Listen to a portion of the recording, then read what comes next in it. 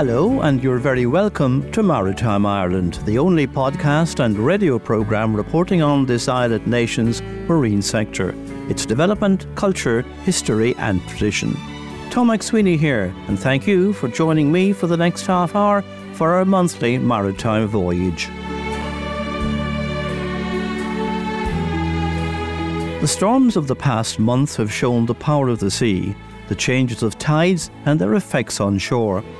The oceans cover about 71% of the Earth's surface, hold 97% of its water, are essential to life on Earth, regulate climate and weather.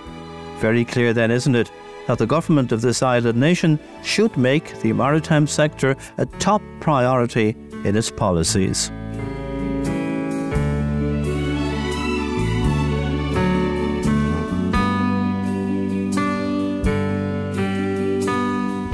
Off the Beara coastline, that's a rugged part of West Cork, there's a rock with a large iron stump. It's the remains of a lighthouse which the sea snapped in two. It's one of three rocks in proximity to each other which are called after cattle: the bull, the heifer and the calf. Justin Marr tells the story of what happened when a November storm hit the calf. Our tale unfolds on the Calf, where a lighthouse once stood against the unforgiving sea. In November 1881, a violent storm unleashed the sea's fury, shattering the lighthouse and illustrating humanity's ongoing struggle to grasp the sea's overwhelming might. The lighthouse's origins, however, weren't rooted in the Calf. Instead, the Royal Navy had pleaded for a lighthouse on the Bull Rock. The decision to build on the Calf would ultimately prove to be an ill-fated choice. The Calf Rock, once part of Queen Victoria's realm, was acquired for £26 and 5 shillings. Legendary engineer George Halpin submitted plans for a cast iron tower, and Henry Gristle of Regent's Canal Ironworks secured the contract. The tower would reach a height of 136 feet above high water. Yet the sea's relentless nature knew no bounds. On February 12, 1869, a ferocious storm wreaked havoc, washing away a section of the balcony rail and a hut filled with essential supplies. An off-duty lightkeeper on shore thought that distress flags were being flown, and 6 local boatmen accompanied the keeper out on what they thought was a rescue attempt. But when they arrived, they found the keepers safe and sound. However, tragically, on their way back, their boat capsized, and all 7 souls were lost to the unyielding waves.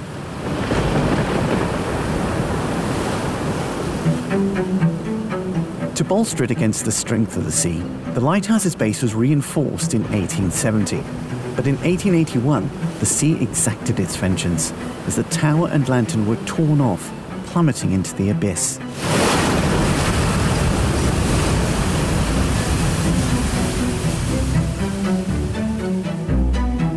Three keepers and 3 workmen, huddled in the lighthouse's base, clung to life for 12 harrowing days. Their salvation came when Captain Michael O'Shea and his crew embarked on a daring rescue. Using a lifebuoy with a rope from the remains of the lighthouse, one by one, the marooned men worked their way to safety. The Calf Rock Lighthouse was no more. Its cast iron tower, weighing over 100 tons, shattered by the relentless power of the sea.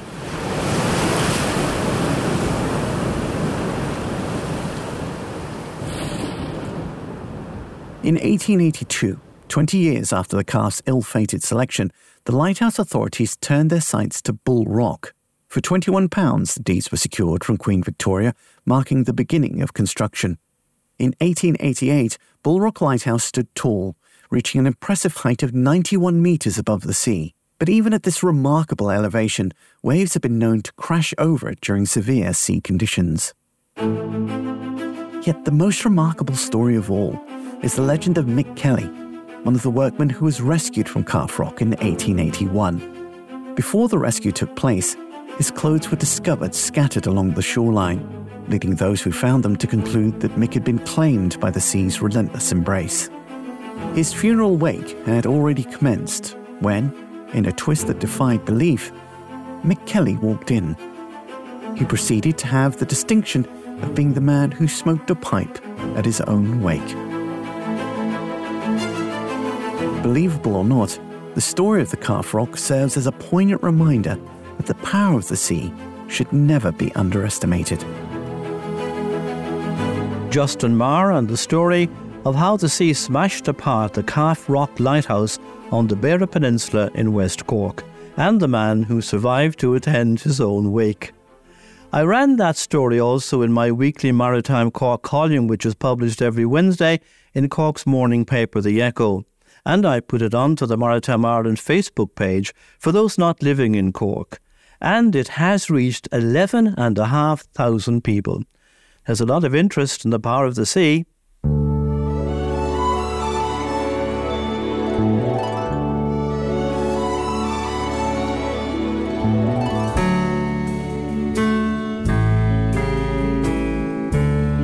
I was surprised when at Bord Iascaigh Mhóir's Aquaculture Conference in Killarney, I saw the number of young people attending.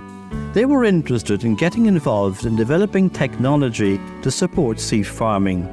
I wasn't aware that there are 62 companies doing this in Ireland, Aquatech it's called, which turned over €212 million last year.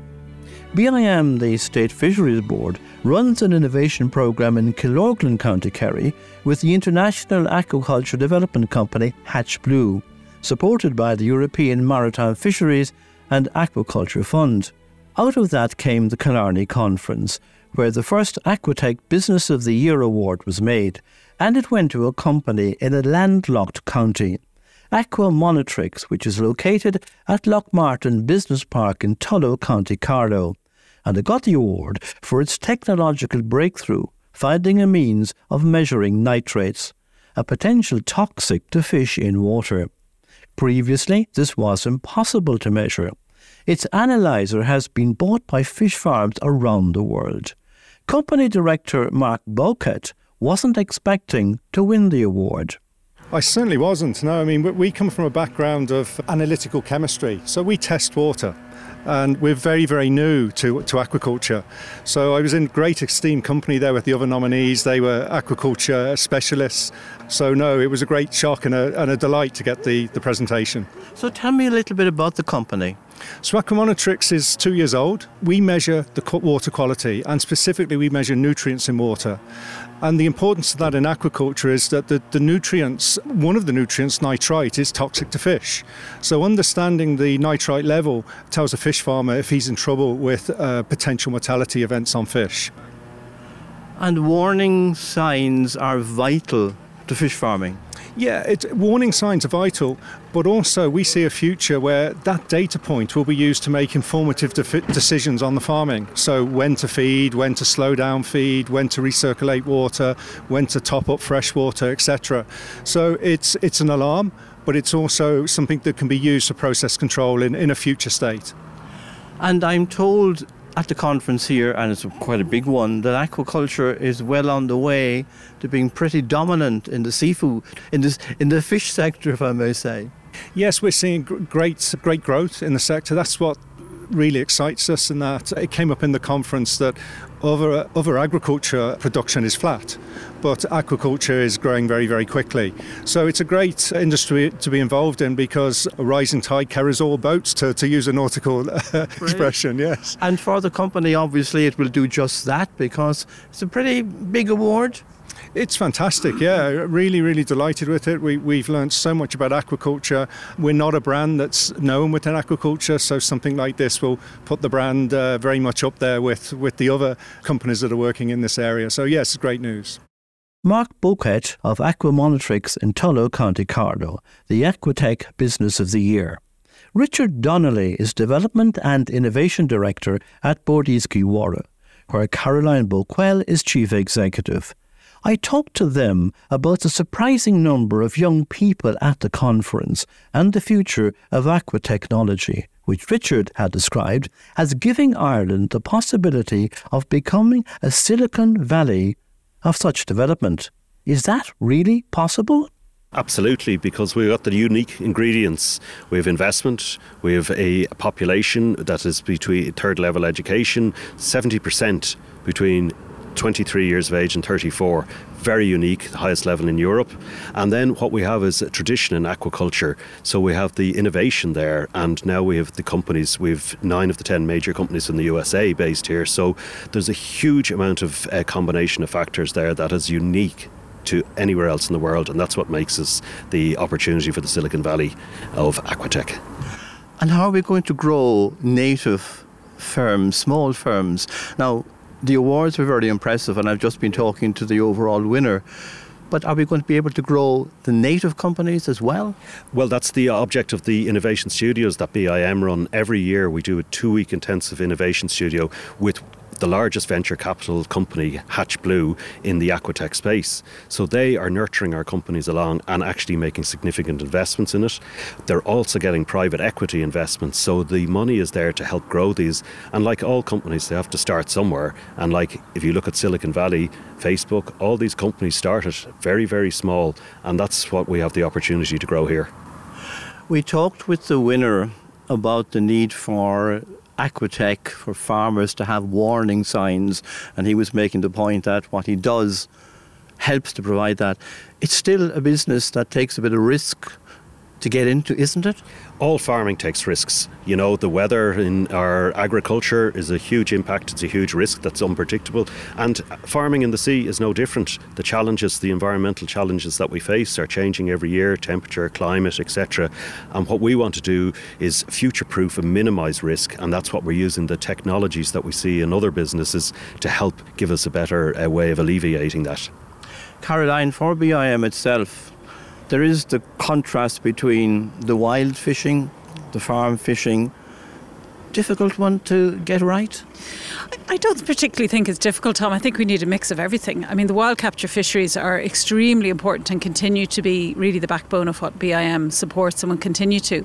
But there is no doubt that the global demand for protein and for fish in particular far outstrips the ability for it to be entirely supplied from the wild capture fisheries. So there's a huge opportunity now for the aquaculture sector. And there's 2 opportunities for Ireland. It's both to supply into that sector, but also what we're looking at here is to really build and capitalise on the technology that's now needed globally to really grow that sector right across the world. The public probably gets a bit confused between the seafood sector and the fishing industry, which get mentioned. The combination of fish supply is going to be vital in the years ahead, isn't it? It absolutely is. I mean, I think it's well recognised now that seafood is one of the best proteins that you can eat. It's really good for you. It's healthy, full of vitamins, low in fat. It's relatively easy to grow. And we have these magnificent pristine waters in Ireland where we're growing some of the best quality seafood in the world. So regardless of exactly how it is farmed or how it is provided, we are producing magnificent product here.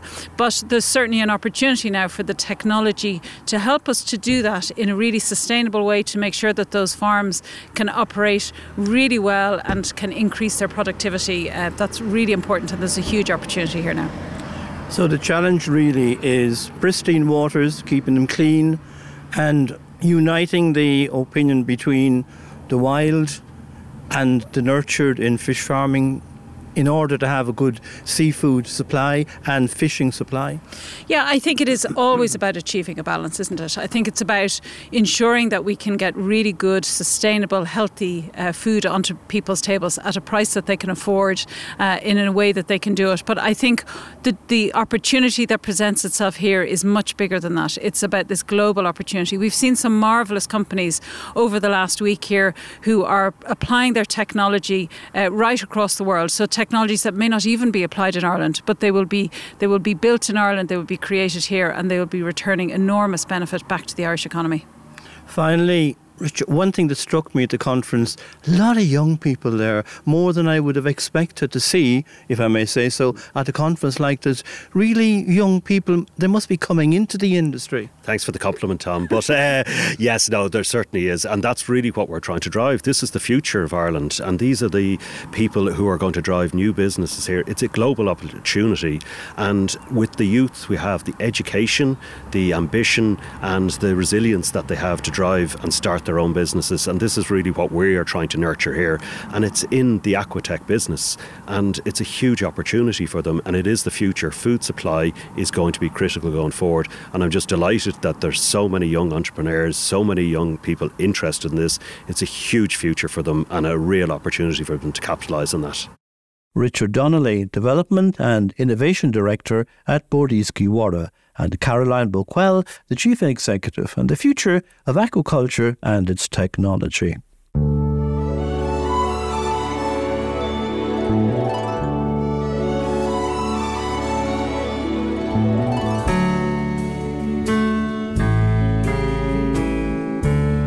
As well as my weekly column for the Echo in Cork, I also write for the Marine Times monthly newspaper and for Afloat, the National Maritime website.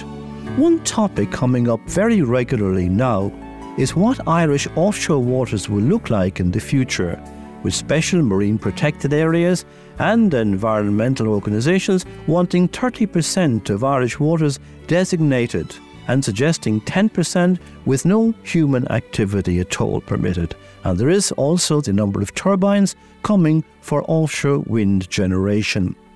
8 seafood and fishing industry organisations have made a joint submission to the Department of the Environment about the draft maritime area plan for the South Coast, expressing deepening unease and suggesting that targets for offshore wind could result in turbines around the coast that would be twice the length of Ireland. There's an evident feeling that there's a lack of coordination between all of the departments involved. All of that shows there's a lot that's happening that's very important in the marine sphere. Anton O'Callaghan joins me with his monthly roundup. Busy times, Anton? Well, there's no doubt about it. Things are changing. In Killybegs, County Donegal, at the biggest fishing port in the country, they are looking at whether trawlers could be weaned off diesel. Dr. Edward Farrell, Chief Scientific and Sustainability Officer at the KFO, Killybegs Fishermen's Organisation, says it has combined with the State Fisheries Board, Bord Iascaigh Mhara, in a study which showed that emissions from fishing boats are less than 2% of those in other food sectors. The fishing industry sometimes struggles to get the recognition it deserves for its importance to the Irish economy as producers of food. This is proof of long-term sustainability, he says, and reveals that the KFO is looking for alternatives to diesel as the fuel for the fleet. We are probing ways and means, working with several interested parties and research groups to explore options for energy transition for the vessels, he says. Now, I don't know if you've noticed, it's been raining a lot. Well, with all the rain we've been having, this might seem hard to believe, water is being shipped. Yes, shipped. Several times a day to Inisheer, the southernmost Aran Island, which has a population of 340 people. You see, it lacks groundwater sources and has suffered droughts during summertime. In 2015, a technical survey recommended storage tanks to capture excess winter rainfall.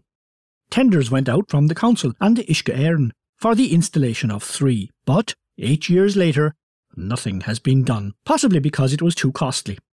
Uisce Éireann hasn't said how much the daily shipping is costing. Latest information is the well-worn official promise that works will be carried out. Carrying knives is not something to be encouraged, except for fishermen who go fishing alone. Then a knife can help survive an accident. Following an incident in Dingle Bay in October last year, when a fisherman, alone on his 32-foot boat, got his leg caught in lobster pot ropes and was struggling for 4 hours to keep himself on the boat until he was rescued, the Marine Casualty Investigation Board says the incident could have been alleviated if he had access to a knife. And they've recommended in a Marine Advisory Notice that when alone, fishermen should have a suitably protected knife on their person while working on deck, or placed in a strategic location where it can be reached. The government has come up with what it describes as a long-term strategy for dealing with changes in the coastline, which will be run by an interdepartmental steering group. That's one of those beloved civil service bodies.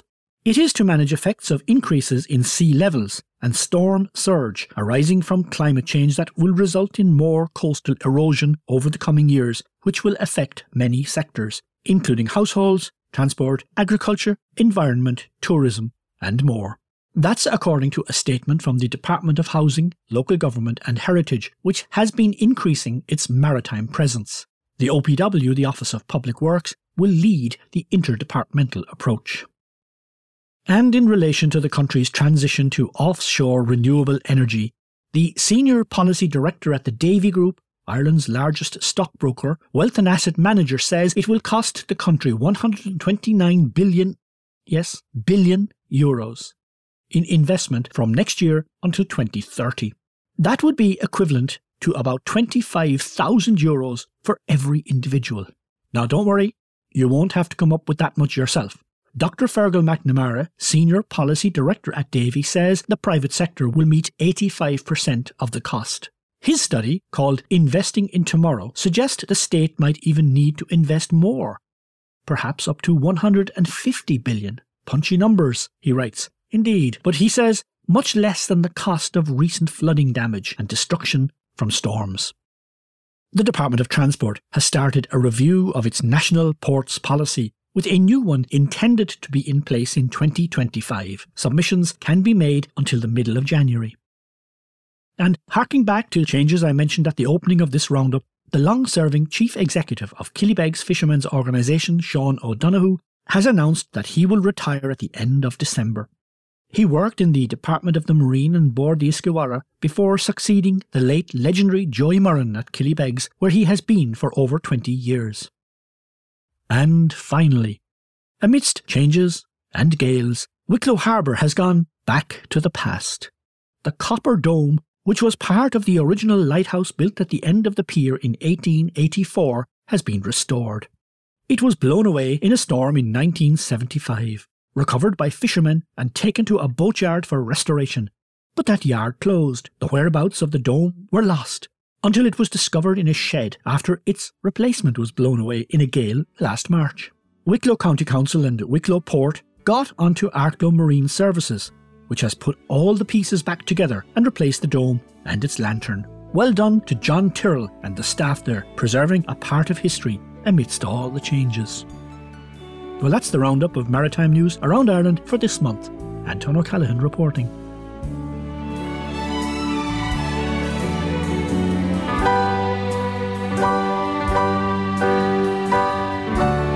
Over the years, I've met many maritime people and made friends around the coast. One of them is Trevor Simpson in Dunmore, East County, Waterford. I first met him when he was introducing V-notching to lobster fishing, and for all the years I've known him, he's been an advocate, a strong vocal one, about the fishing industry, which he says those politicians and civil servants up in Dublin who haven't done a lot of support and don't promote the industry should be criticised.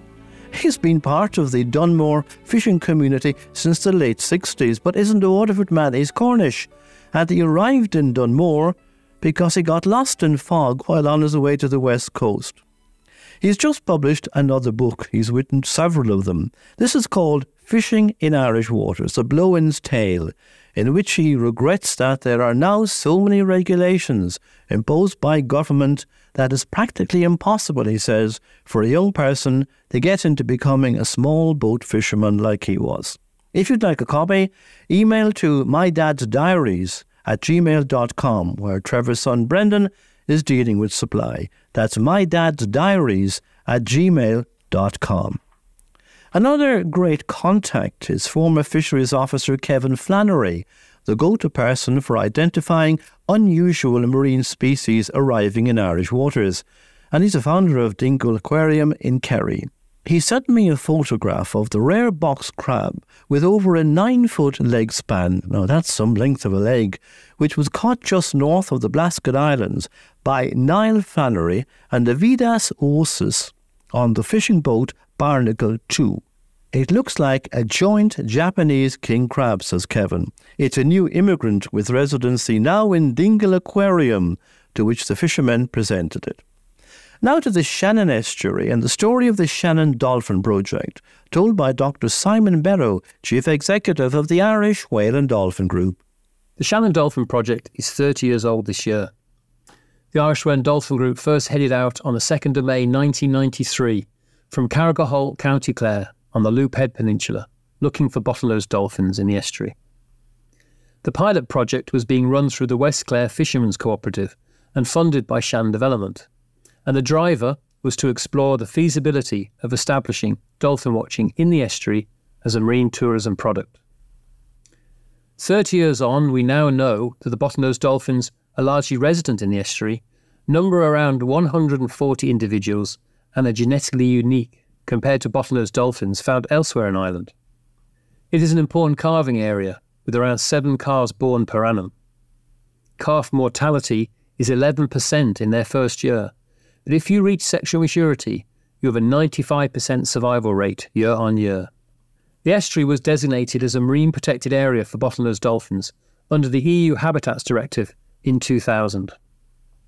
Dolphin watching became well established in the early 2000s, with 2 purpose-built boats carrying around 400 to 500 trips per annum from the ports of Carrigaholt and Kilrush in West Clare.